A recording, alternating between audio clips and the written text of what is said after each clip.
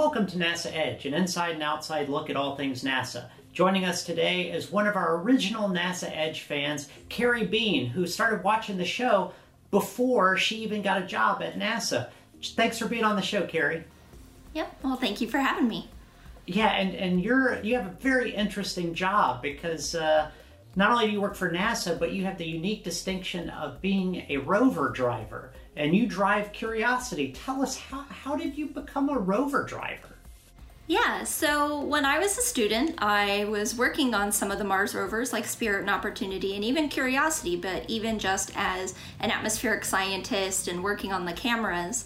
And then when I got hired at JPL, I actually didn't work on Mars rovers for a while, but eventually came back because they're my first love.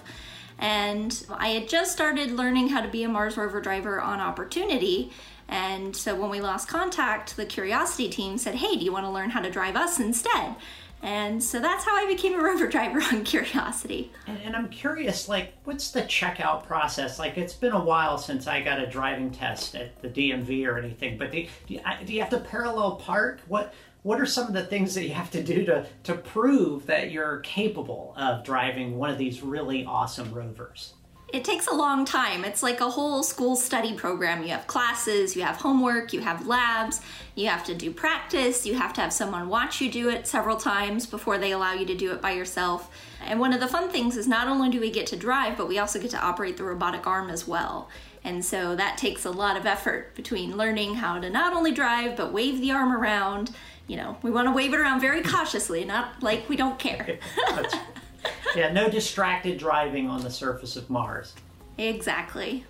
Well, it's very interesting to me because we just covered the Mars 2020 Perseverance launch, and they're headed to Mars now. And eventually, I suppose, we'll have two Curiosity-esque rovers operating at the same time on Mars. Are you involved in the Percy driving as well? So I'm not involved in the Percy driving per se, but I am actually one of the helicopter integration engineers for Perseverance.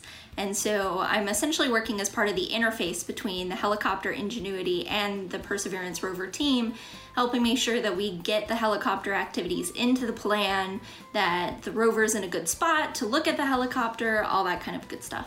And I guess it's kind of a similar skill set in that you have to conscientiously plan these steps out in advance because it's not like just driving with a joystick. You've got to send all your commands to Mars and then wait for them to happen, right? Yeah, we send a plan 1 to 3 days at a time. So, you know, we're not driving in real time with a joystick. We're sending stuff in advance. So we have to wait usually a whole day before we actually find out how things went on Mars.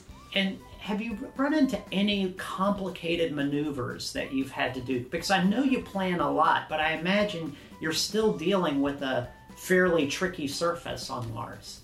Yeah, sometimes it's like a parking lot, nice and smooth, and you can just go, go, go. Sometimes there's a lot of like pointy rocks that we don't want to drive over, or maybe we want to touch the arm on a particular rock, but it's, you know, at a weird angle or something like that. So sometimes, you know, we always plan in teams with the rovers. It's not just one person coming up with a plan.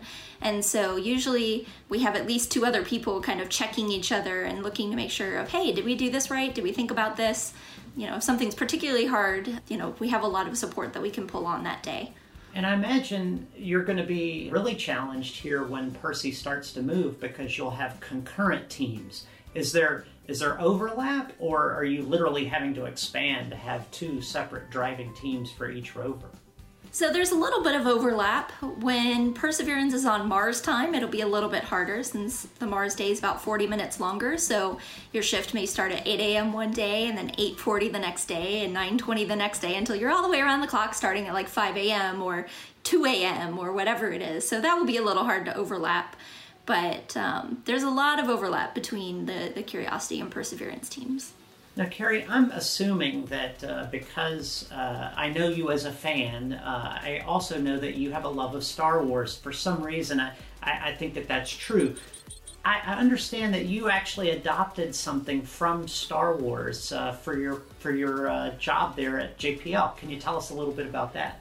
Yep, so it's my personal mission to make as many Star Wars acronyms as possible. So my most recent accomplishment in that arena is PORGs, or Practical Operational Readiness Gambits.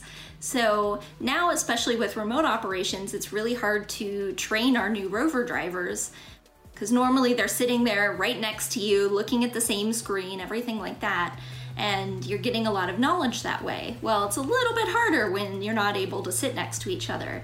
And so we've actually been running training simulations. So the rover drivers pretend that they're having a day on shift. I'll give them a scenario of, we're gonna try and drive to this location today. You still have to figure it out. And so that's been pretty fun to, make Star Wars acronyms. Have any of these gambits involved the rover drivers coming across, say, a discarded lightsaber or anything like that? I did have a fun one that involved driving up to a dinosaur bone. There's no real dinosaur bones on Mars, but, we pretended. Awesome. Well, it sounds like you have a very exciting job, and I'm very happy for you, because this whole Ingenuity helicopter with Perseverance is adding an entirely new dimension to our work on Mars. So I really hope that this works out well. How did you get involved with Ingenuity? Because that's, the difference between driving and flying a helicopter, and then you're more in the planning phase. Yeah, so one of the things that's unique about the helicopter is, of course, that it's going to fly, which we haven't done yet. And so I actually studied Martian meteorology when I was in school, so I know a bit more about the atmosphere than the average rover driver, since a lot of them are computer scientists or robotics engineers, and they didn't come from the science background that I have. The other interesting part is that I did a lot of other operational roles, especially on Opportunity. So I got to see a lot of the other aspects for planning a Mars rover, and a lot of rover drivers tend to not do that. And so given that experience, I'm able to look at the planning cycle and understand the different phases that are going on. And so that'll help me be able to integrate the helicopter activities better.